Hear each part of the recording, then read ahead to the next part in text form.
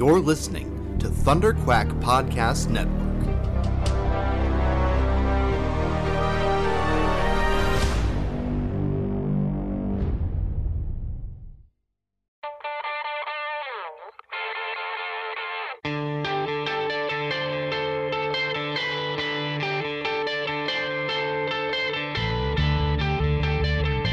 Hi, this is Danny Fingeroth, and you are listening to the Epic Marvel Podcast.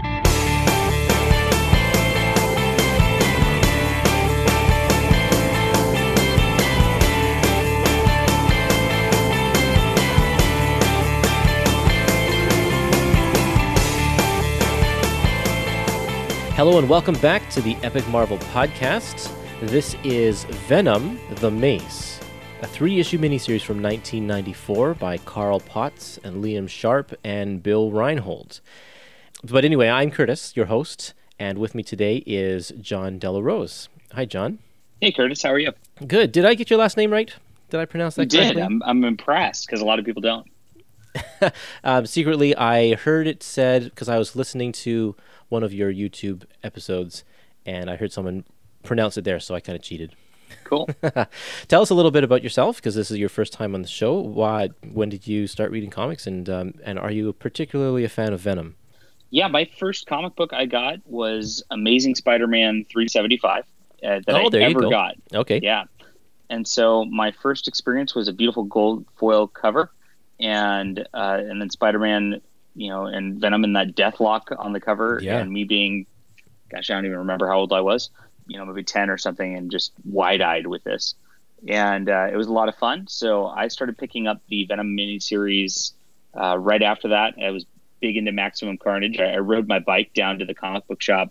I think it was like about a 5-mile bike ride, but I was going to pick up every issue of Maximum Carnage. There was no way I was going to miss it. Nice. And so I had most of these, including the Mace, when I was very young. You don't have them anymore?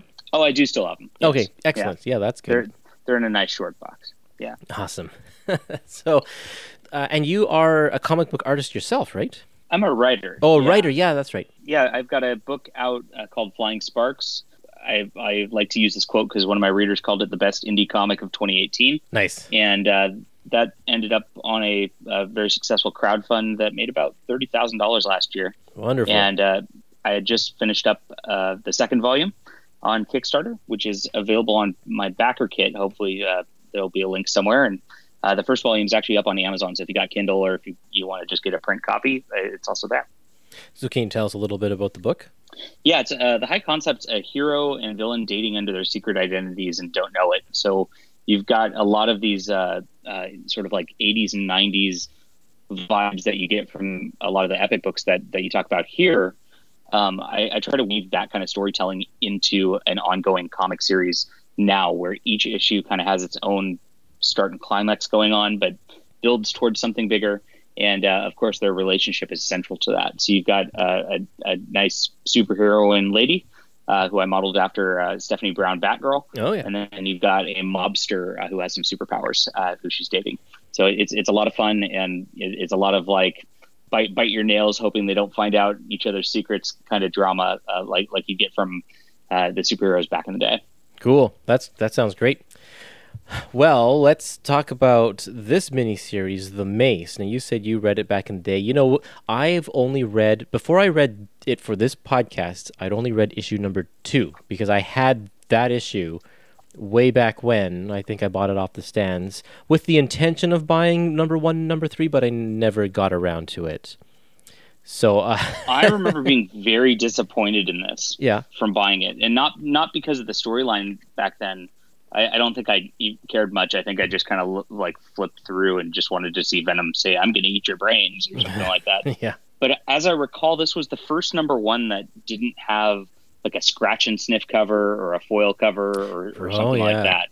Okay. Out of the miniseries, and I was like, "Dang, I really liked those." So that's true because the previous series, Enemy Within, had the glow in the dark cover, and the one after this is Spirits of Vengeance, which has a red foil cover. So yeah, how did this one miss out? I don't know, but it was $2.95 regardless. So brutal. They overcharged. Oh, okay. That's funny. Yeah, the 90s. Venom was just everything about Venom is so 90s. It's like just the concept of the character, like the lethal protector, because we had a whole lot of anti-heroes coming out around this time, and the foil covers and all the number ones. Every storyline is a number one, and just everything about it is what killed the market in the 90s. It killed the market, but I totally ate it up when I was 12. Oh, absolutely. Me yeah. too. Yeah. And so did many other people. I mean, Venom was wildly popular. So in preparation for this, Yep. I read, I got the Venomnibus, so I could get these nice big oversized art versions of this and read all the way through. I read up through it, and obviously there's not much of a connection between the series as each series has different writers involved, so they really don't continue much from one to another.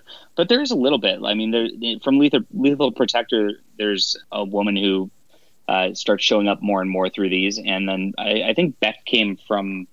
Did she come from Lethal Protector or the second series? I can't remember. She came from the second series, and she plays a huge role in this one. Yes, she does. So she played a really big role in the Madness. That might actually be the one where she comes in, the Madness. That's right. Yeah, and that she plays a big role there, and then she's not in Enemy Within, but she is in the Mace. Now the Madness was Ann Nocenti, and this one is Carl Potts. So yeah, and he's still living underground in San Francisco. There's like this weird underground homeless community that Venom has deemed himself the protector of. He's part of this family. No one's going to mess with these underground dwellers as long as he's there. That's right, and this centers around somebody. I guess this series centers around a really odd plot that these very nice homeless people up until now, who are just really insular and helpless and really just trying to keep to their own, are one of the side plots here is that a couple of them are going out and messing with other homeless people in the city. Right. Yeah, and that came out of nowhere. I was kind of like, this doesn't jive with the prior series. No. That kind of bothered me upon the read. Well, why don't we, since we're starting to talk about the first issue now, let's just dive right into it. The first issue is called Hard Hits. And yeah, like you said, there's this group of squatters who live above ground, and they are being harassed. They're like getting mugged. People are beating them up, stealing their stuff or whatever. And so they want to hire someone to protect them. And then out of nowhere, this guy named the Mace offers his services. Now, what's interesting is they keep calling him Mace without the aspect of it.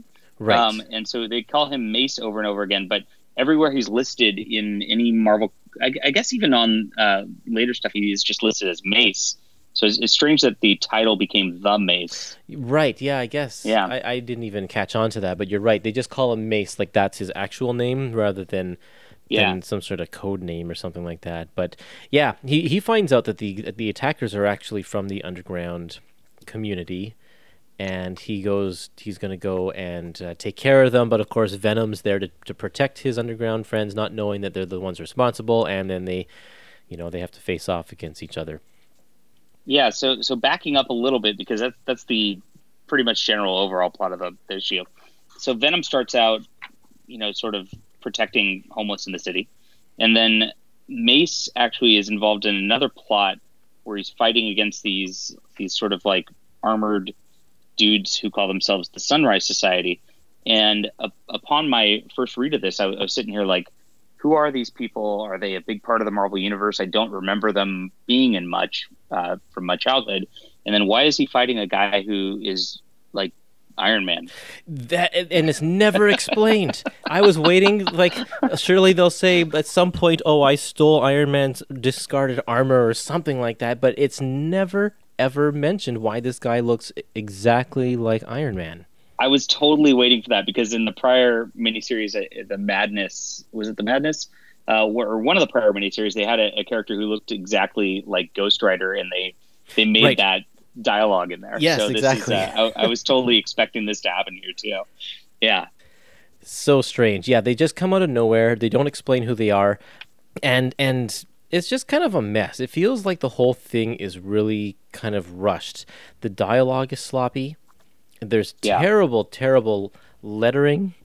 I thought all throughout this book, the placement of a lot of the word balloons were just awful. And I'll give a couple examples as we go along. Some of them they threw. I'm on I'm on page 9, like right after they introduced Bad Iron Man, and there's this like giant circular lettering, and you're on lettering right now because you just interviewed a letterer, which is pretty funny.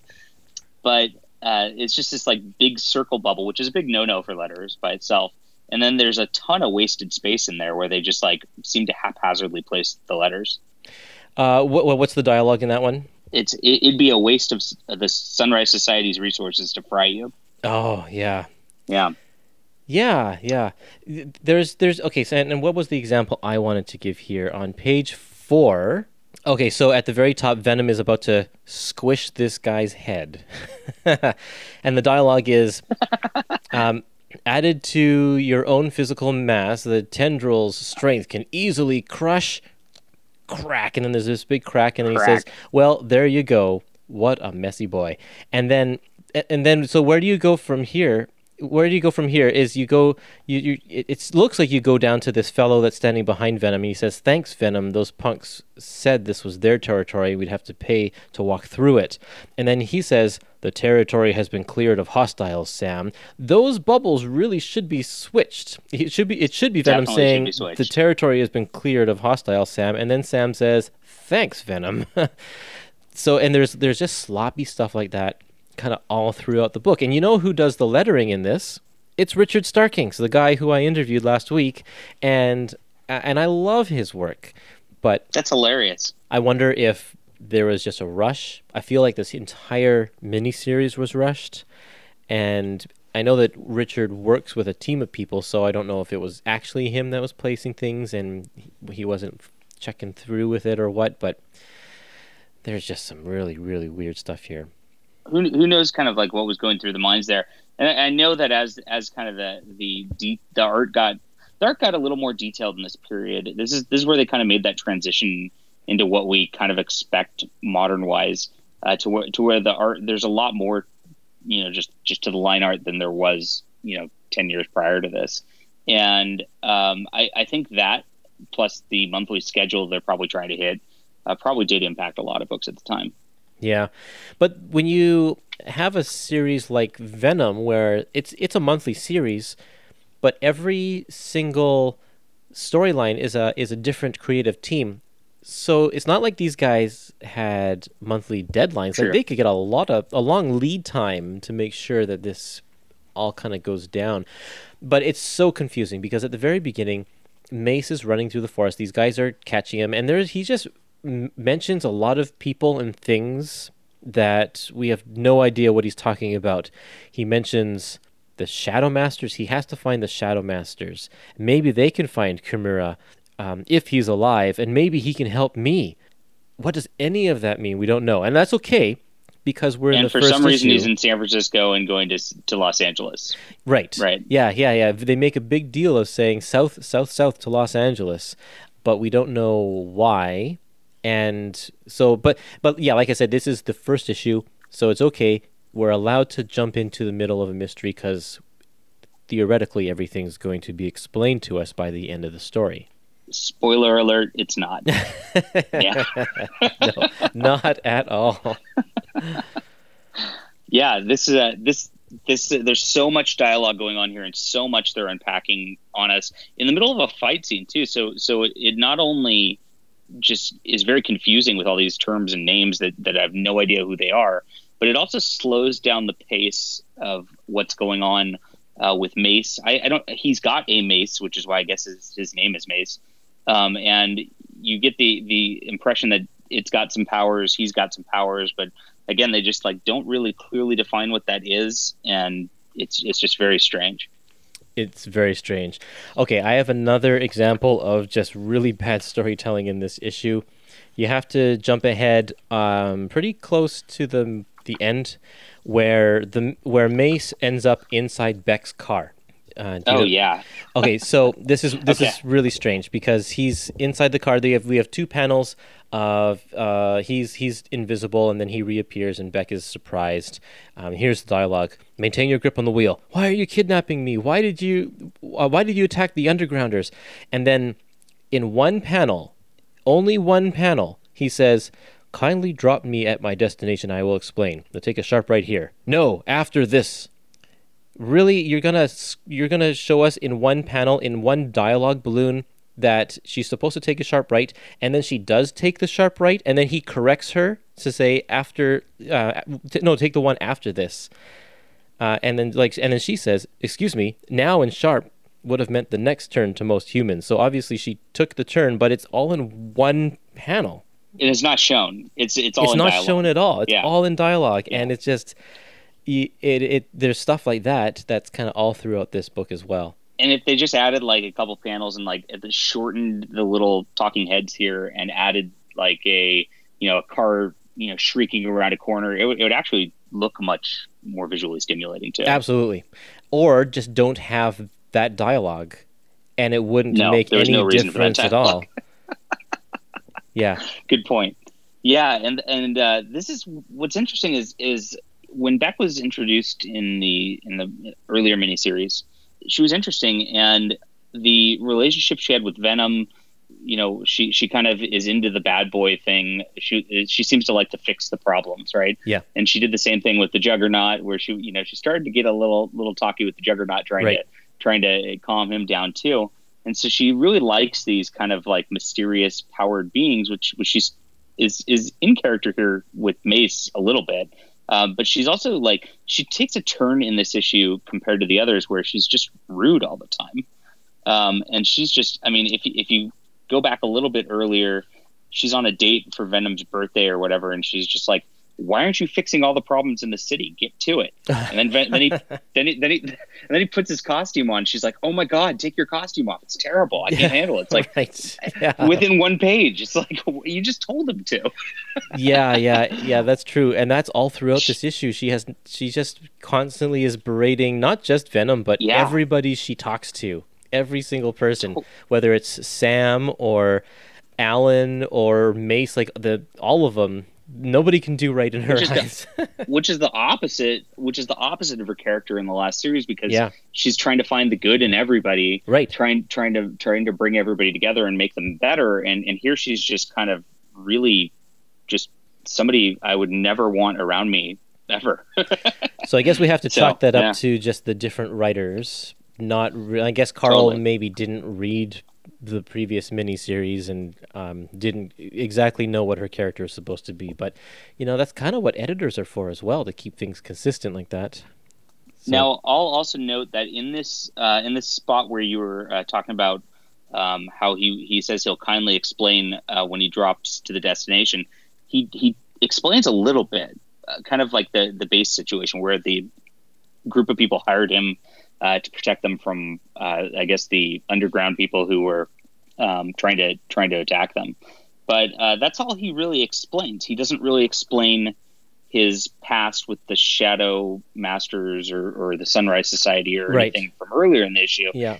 And that's left off. And then later on, we'll get to it in issue 2 or 3, but later on, Beck knows all of it and recounts the story, even though it wasn't shown to us. I was going to make that point too. It was like, how the heck did I miss something? I went back and looked, and no, Mace doesn't say any of that, but Beck somehow knows the entire story. Sometimes when I read comics, I do read through them a bit fast, especially going through the action. And that's what I thought. I just kept reading this series thinking, oh, I must have missed something. And I turned back the page, and invariably I just did not miss something. It just wasn't clearly shown to us. Yeah. Okay, one more lettering thing before we move on here. So we're still on that page with Mace in the car, but the page before that, we get a really kind of a cool splash page of Venom by Liam Sharp and Bill Reinhold. And then, let's see here, at the very top, there's a speech bubble. And then they drove off, and Beck didn't look very happy. And the speech bubble kind of goes to his shoulder. And if you follow it through all the way down past his hand, and in the corner, the lower corner of the panel, there's a guy down there, And I guess this is the guy that was talking, and you can kind of see that there's a little tail that wasn't colored white. It's colored brown or whatever, the same as the background. It's because the whole tail of this bubble or this balloon is going behind Venom all the way down. That is just a sloppy choice of placement. I don't know. Yeah. Reading it the first time, I was like, this is just not professional whatsoever. But I guess I get the choice because actually Venom looks really cool here. He looks great. And so you definitely don't want to put a balloon over that or a tail over that. No, but you could put the dialogue around down his shoulder or something like that, or who cares? Don't make that guy talk. It's not. I don't think it'd be unusual if there's a guy back there pointing at Venom. So his dialogue is, and then they drove off. And they didn't look very happy. So dialogue, I guess, is pressing Venom to actually go. So I think it was a failure of the artist to communicate that they were. This is how I would script it. If I had this page here, and I knew that Venom had to go and chase after them and had to have a reason to do so. What I'd do is I'd add dialogue afterwards when I saw the page and be like, okay, put this in there. So that it helps explain what's going on. Because sometimes artists do that. Yep. But and it could be that, and then it got poorly placed on top of that, and that's my rationale for it at least. Could be. Here's how I would probably do that. So we have the panel up in the top corner. We see this guy. I think it's Sam coming out of the sewer, looking at the car. Instead of I'd better find Venom, I would say, Venom, there they go, or something like that. Oh, that'd be much better. Yeah. And then Venom can say, oh, yeah, there, I'm going to go great. Or because it seems like there's time that passes between him coming out of the sewer and him finding Venom in the splash page. But there doesn't have to be. Not at all. Venom could be standing right there beside him off panel. Yeah, a lot of weird pacing stuff that doesn't make much sense in this issue. Yeah. Oh, it ends with him finding Beck and Mace, and then Venom kind of beats up Mace, and Beck goes, no, he's a good guy. Yeah. And then we I love Eddie's flowing locks in this miniseries. He's got some pretty bad hair here.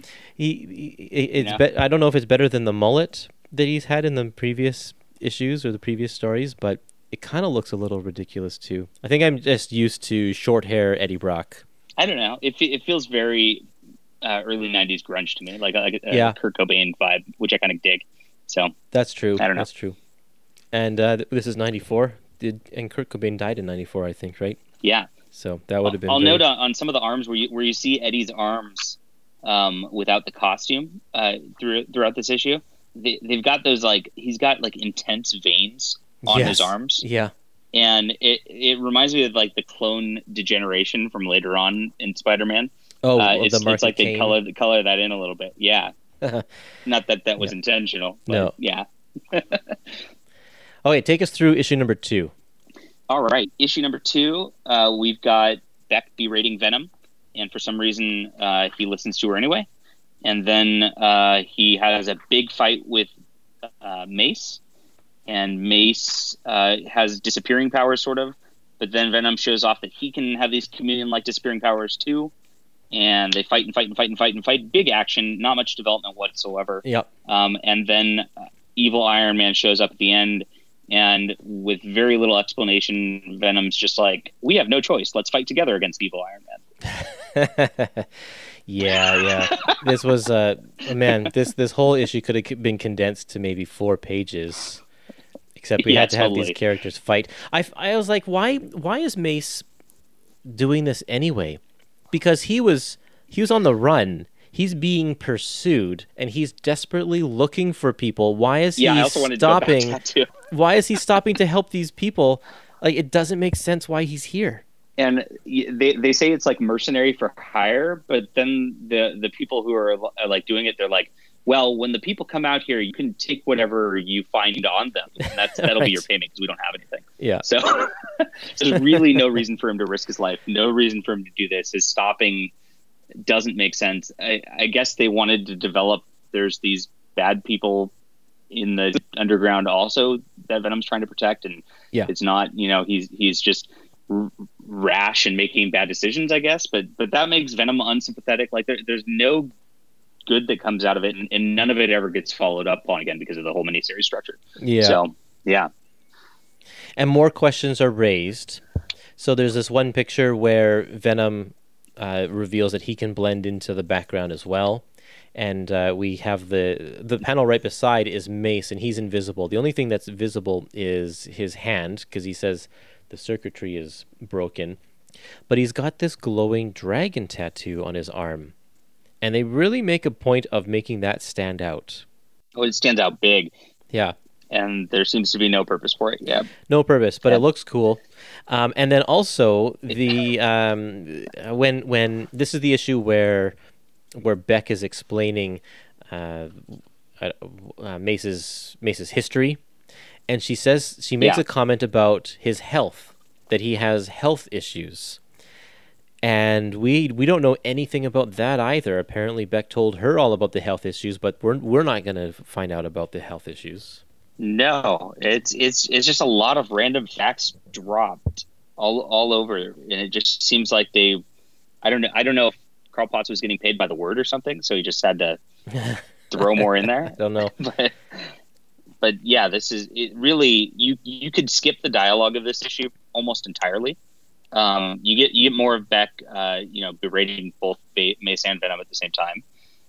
She's just mean to both of them, and for some reason they listen to her. Then they just fight some more, and then they fight some more, and then they fight some more, and you can just flip through the pages. It feels like Mace is not very much of a threat to Venom, so I feel like about halfway through the issue, it's like, oh, we better make him, have a little hurt on his symbiote a little bit, so he ups the danger. I liked his little strategy there of using the laser on his chest to heat up the symbiote so it would move away and expose the skin, then quickly take little pot shots at him at the exposed skin. It's definitely a cool strategy. I don't know why he would understand that to be a strategy, right? But it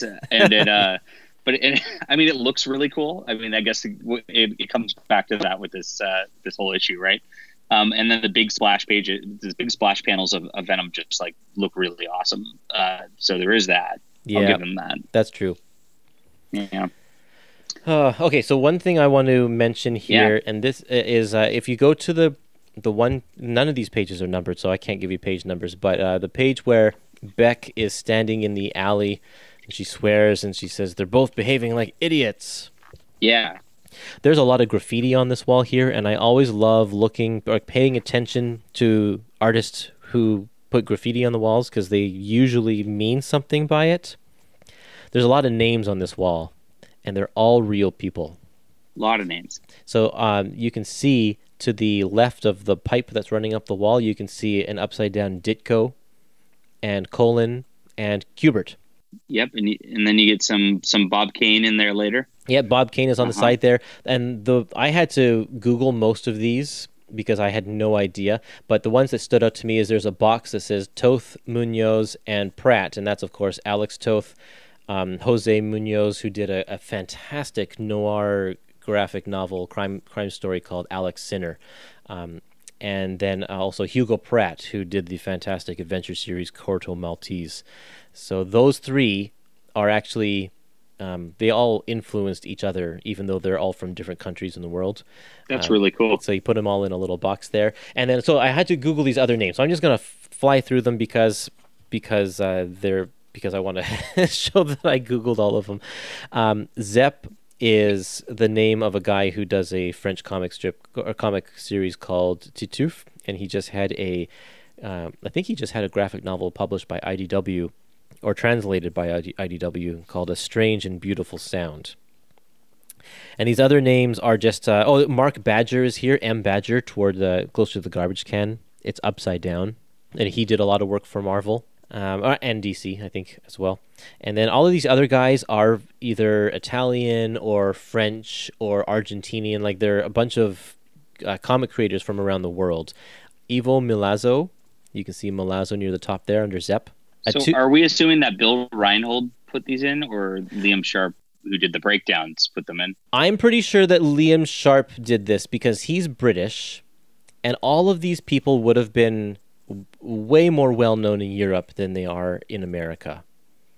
And so the fact that he knows all these people and he's putting them on the wall there, I bet that it is Liam Sharp.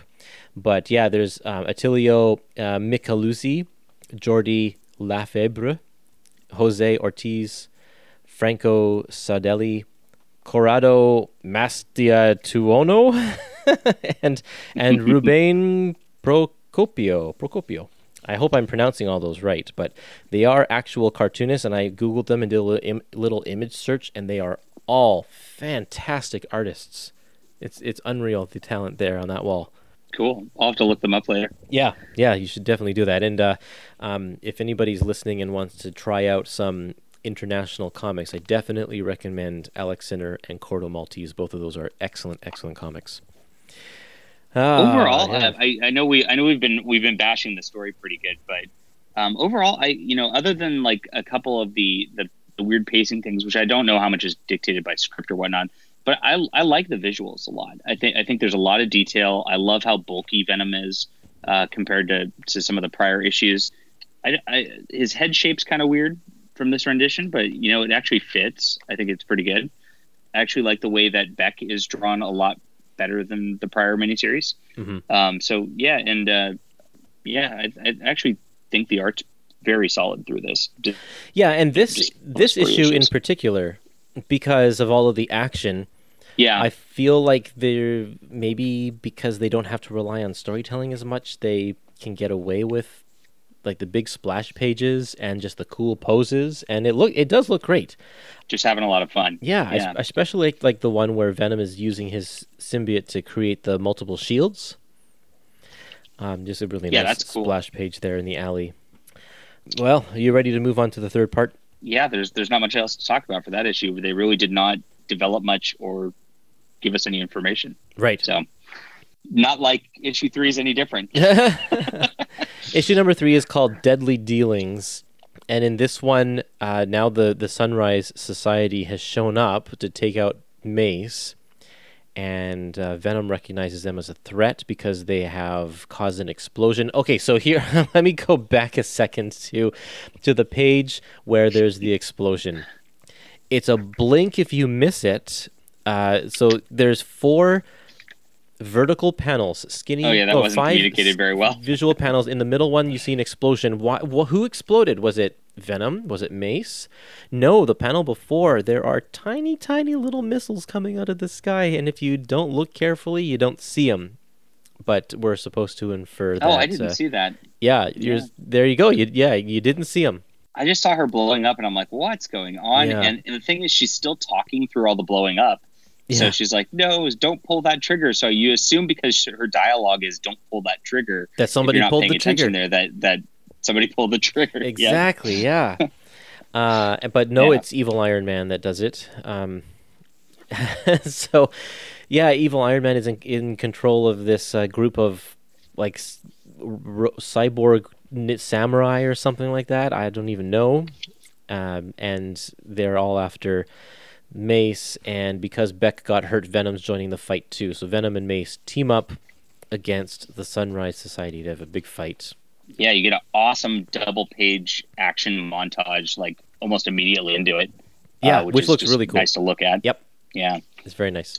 And then Venom makes a "no one harms innocents while we're around" sort of thing, I guess, to be the hero. Yep.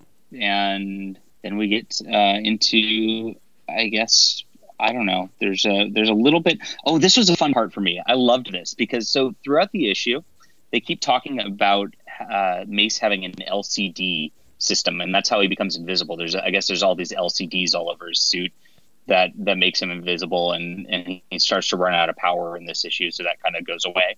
Now, in this entire issue, they just said LCD, or through the series rather, they said LCD over and over again. But in issue 3 here, they decided to make an editor's note, like 4 pages into it, after they've said the term LCD probably 15 times over the course of this series, right. that it's liquid crystal display. Oh, and they had to explain that to us here. Thanks, Danny. Of course, it seems absurd to try to define LCD to us these days. I guess in the 90s, maybe that wasn't as common a term, but you'd think they would have done that early on when they started using the term. Definitely. But even though LCD is part of our regular everyday culture now, I bet you I wouldn't have known what LCD actually stands for. I bet you a lot of people don't. I've seen it before, but I forgot I saw it. Yeah. Let's see. So action. There's really no explanation to the Sunrise Society why they're after him, why Mace is fighting, why Venom's helping Mace. It's just a lot of fighting. Yeah. And Beck is... Yeah. and Beck is dying this whole time, slowly dying. Yeah. I love the part where Venom decides to... I don't know if he's assuming she's dead, uses her corpse as a distraction. Starts trying to animate her with his tendrils. Oh, man. It's so weird. It's bizarre. Especially since I guess his whole onus here is to protect her. Yeah. So drawing attention to her really doesn't make any sense from that level. And it's just a series of events that just don't make sense. So just don't think about it. And that's okay when you're 12, I guess, but it's not okay now. No, it's not. It's not when we're being critical like we like to be on the nowadays. Okay, so there is this one page where some terrible balloon placements. Let's see. There's the page where Mace takes off his little mouth mask and reveals his full face. And then that's a big reveal, except for he's not recognizable whatsoever to anybody who's reading this. It doesn't matter at all. Yeah, who cares? And then turn the page, and we have the two panels at the very top here. One of them is Alan saying, "Each of you is worse than the one before," and he says, And then there's a text block that is supposed to be Mace's dialogue. It says, over Alan's head. And then in the next panel, you see Alan, but it's through the infrared goggles or the infrared vision of Mace. And he says, "Except for that righteous Venom guy," this is Alan talking, "thing you're all swear." It doesn't make sense what he's saying there. Venom guy / thing. Oh, the Venom guy / thing. That's what he's saying. Oh, okay, I see what that is. I thought that was an exclamation mark.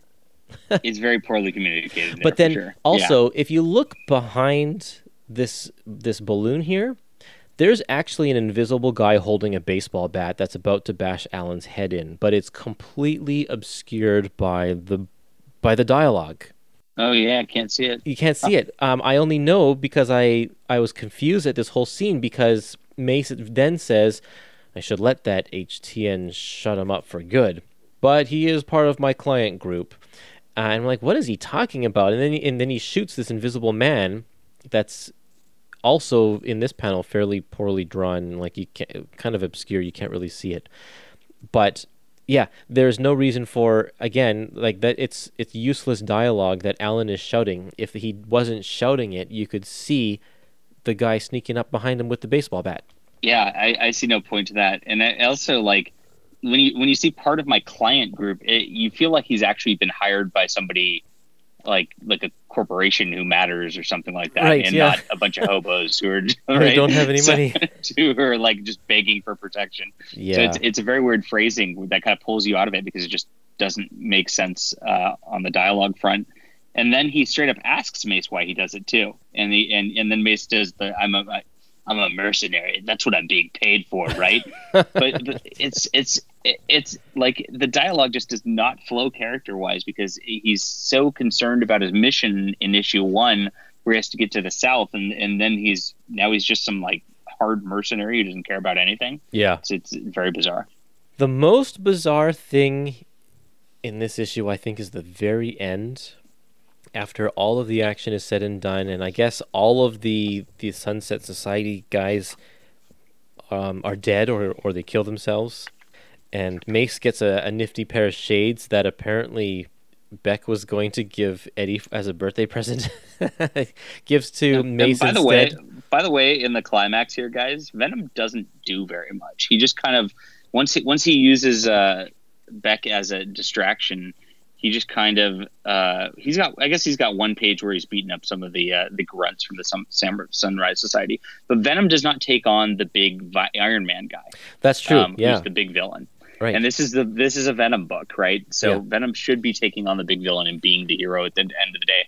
But he just kind of cuddles Beck, and then Beck gets mad because he's got his Venom face on again, even though his Venom face totally just saved her. And then Iron Man and Mace just kind of fight each other, and it goes back to this Sunrise. So now we've gone through, like, we start out with the Sunrise Society narrative. We go into this, like, he's a mercenary, and then we just fight for 2.5 issues. He reminds everybody he's a mercenary because we probably forgot at this point, because there's no evidence of that happening in the entire book. And then it goes back to the Sunrise Society at the very end, and it's like, oh, by the way, we better wrap this up and get back to the real plot without Venom having to do anything. So Venom could have just left at this point and not been in the book, and it wouldn't have mattered. Yeah, that's okay. That's so strange, because the last two, if you listen to my last 2 Venom episodes, I said the same thing about the Venom stories. If you remove Venom, the story continues. It doesn't matter at all. He just gets caught up in somebody else's problem and doesn't do anything. I guess he distracted some mooks for a bit. So. Ah, man. And then at the very end, Venom finds out that the underground people are the ones responsible for stealing, so Beck begs him to just exile those people, but instead he completely murders them, hides the bodies, and doesn't tell Beck about it. And that's awesome. That's the best part of the whole story. Oh, man. Oh, boy.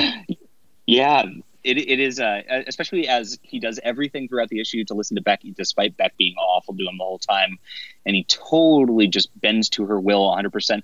The reason he's fighting alongside Mace is because Beck, like, begged him to, and he just has no reason to, for real, and he's doing it anyway. And then at the end of this, like, he just disregards her, throws her off like that. That's just so weird. But I like it from the perspective that Venom's a psychopath, and I think they don't play that up enough. They always tell us Venom's a psychopath in these miniseries, but they don't show it very often. This is a good like, oh yeah, he is the Venom I was waiting for. Like, this is what I wanted out of the whole series. Yeah. I mean, if you're gonna call him a lethal protector, then you're gonna have to show the lethal part every once in a while, and by ridding his community of the scum in a very lethal way, then that's kind of what he's all about. So there's more mysteries with the Sunrise Societies, which we did skip over. So after his fight with Iron Man, he removes Iron Man's helmet. It's not really Iron Man. I'll remind everybody again. Yes. And then the Iron Man guy has the same face as him, and Beck and Venom are kind of standing back there, and they go, "He looks exactly like you. He's your twin." And the guy goes, "Not close, but quite. Unfortunately, there are a lot more just like him back home." So I guess there's a whole clone army. Home in quotation marks. Yeah, home in scare quotes, yeah. And I wonder if all of the other guys that were fighting here also looked like him. We don't know that, but all the other robot samurais. Yeah, I definitely would be interested to know that. I can't tell. Now, they all had, what I noticed was they all had, like, kind of European names at the beginning. So I don't know. I guess this originates from Japan or something. Is that even elaborated that it originates from Japan in this series? I don't remember that. No, I don't think we know that at all. There's a couple panels where Iron Man looks like a samurai from memory. Yeah, or something like that. A bunch of these guys have like samurai swords, and like there's definitely a Japanese influence in these guys. But if they all look like, but then they all have European names, and he looks like the Punisher kind of. Yeah, exactly. Very weird. Yep. So lots more questions and no answers whatsoever, and that's where we wrap up the series. Yeah. So, yeah, overall, on a scale of 1 to 10, I don't know. I'm going to give this like a primer on how not to write stories. Yeah. And and it's I like Carl Potts. He writes some great stuff. Like there's. I don't know what's happening here in this story that causes it to be so awesome. I mean, to be so awful. Liam Sharp is also really great, like his stuff on the Hulk and stuff. And no, the storytelling. I mean, it's got to go down to like a 1 or a 2 out of 10. I mean, this is there's no excuse for any of it, frankly. The art I like the finishes. I definitely like some of the big splash pages and all that, but the layouts are really confusing. They don't make a lot of sense at times. Like you said, they feel rushed. They just don't communicate the story very well. And that's Liam Sharp there. Yeah, exactly. While there's a lot of nice visuals to look at from a comic storytelling perspective, that kind of fails. So you kind of got to go like a maybe 5 out of 10 on the art because of that. I Maybe think so. 6, Yep. if I'm being generous. And then I guess if you blend the two, you're looking at a 3 out of 10 comic. So. Yeah, not Venom's greatest moment, that's for sure. And then, so there's more to this story. Okay, so when we were talking about doing this episode, you were like, well, I feel like I should know more about the Shadow Masters. And I said, well, their story's all collected in another trade. And then you went out and got it, right? Yeah, I knew my local comic shop had it, and I thought, if we're going to talk about this, I should know what I'm talking about. Maybe people understood this, but the Shadow Masters were not like proliferated over Marvel very much. No, they were a Punisher side sort of thing, created by Carl Potts. Yeah, he definitely did that. He trickled through a few issues, and I guess he talked Marvel into doing a 4-issue miniseries that just focused on them, which was not a superhero book at all. It was like a World War II. It spanned World War II up into the 80s and was like this just beautiful backstory to all of this, which actually makes me care about it. So I definitely highly recommend that. I won't talk too much about it because I know you might want to do another episode on that. Mm-hmm. But it beautiful book. I mean, I recommend the Shadow Masters trade a lot. So pick that up if you're even mildly interested in it through this. Or even if you're not, I think that stands on its own a lot better. No one listening to our conversation is going to be interested in Shadow Masters based on what we've been saying. But that whole volume is excellent, and it gives a lot of background. So we learned who. So I'll just briefly talk about who the Sunrise Society is. Basically, in Japan, World War II, there were a group of Japanese rebels afterwards who were like, we don't want these Americans here, and these sort of like ninja guys kind of fought against them, who end up being the Shadow Masters, and they helped the Americans versus these guys.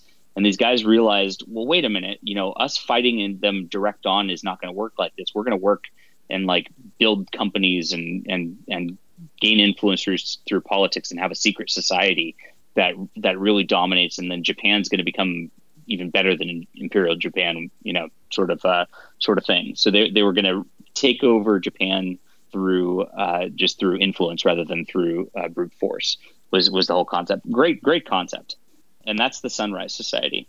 So they developed like all these bases, and they became like this like Japanese kind of Hydra, I guess, that just has all this technology everywhere. Like there's a point where they're going to like blow up the world almost. I mean, it got a little absurd, which I like out of comics. Yep. And that's kind of the background of the Sunrise Society that we learned through this. And the Punisher ends up meeting with the Shadow Masters who descend from that ninja who was fighting them, and there are people trained by him, who then, they mess with the Shadow Masters' plans and then flee to America was kind of what goes on. And that's when the Punisher starts to interact with them. So that's kind of the background through that. And that's such necessary information to care about this, that it's like, whoa. I mean, once I read that, I was like, okay, I don't hate the Mace as much as I did before, because it looks like these were miniseries and issues of the Punishers in 1989 and 1990.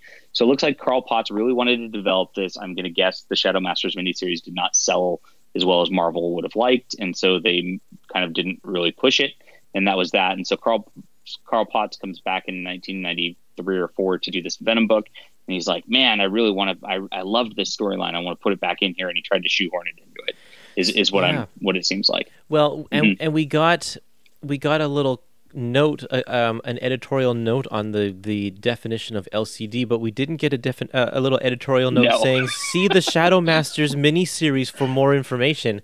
Wouldn't that be amazing? Yeah. That would have been great to know. Super crucial. And then, in fact, just today, just before we're recording this, I'm like, I wonder if Mace ever shows up again. And so I hop on to comicbookdb.com and type in Mace and see what I can find. And he appears in a 4-issue serialized story in Marvel Comics Presents, issues number 160 to 163. And this we can go over in detail because it's not collected anywhere, and it's probably never going to be collected. So it's very important to actually this Venom story in particular, even more than the Shadow Masters are. Yeah, I was surprised. When I read it, and I'm like, wow, John needs to read this before we talk about this miniseries, because it fills in the gaps. And my guess, because right at the top, right on the first page, it says Mace, created by Carl Potts and Barry Crane. Barry Crane is the artist on this serialized story here. These two guys created the character. It wasn't like the first appearance of Mace was definitely Venom the Mace issue 1, but the creators are the ones who did this story. So I think that this origin story was supposed to come out sometime in the past, and it got shelved, and then they pulled it out when they needed a story for Marvel Comics Presents, because it is the origin of Mace. It explains everything about Mace, and it leads directly into this like Carl Potts continues the story in this Venom thing. And so I would think that if this issue came before, we would have had some editorial notes saying, see whatever, in reference to a whole bunch of stuff that Mace talks about in this Venom miniseries. Yeah, 100%. And this Mace origin seems to overlap with the Shadow Masters mini. It's the 4th issue of the Shadow Masters mini where it overlaps, and it's just from a completely different perspective. So you get hints of this in the Shadow Masters. Yeah. That kind of made sense with it. And then this really tells that story, and it just makes the whole thing gel and make sense. So basically, the story of this one, for an extra bonus issue, is that Mace is this clone of a ninja guy who's from the Shadow Masters, and he's being experimented on and had all these body modifications and all this to become like the ultimate clone warrior.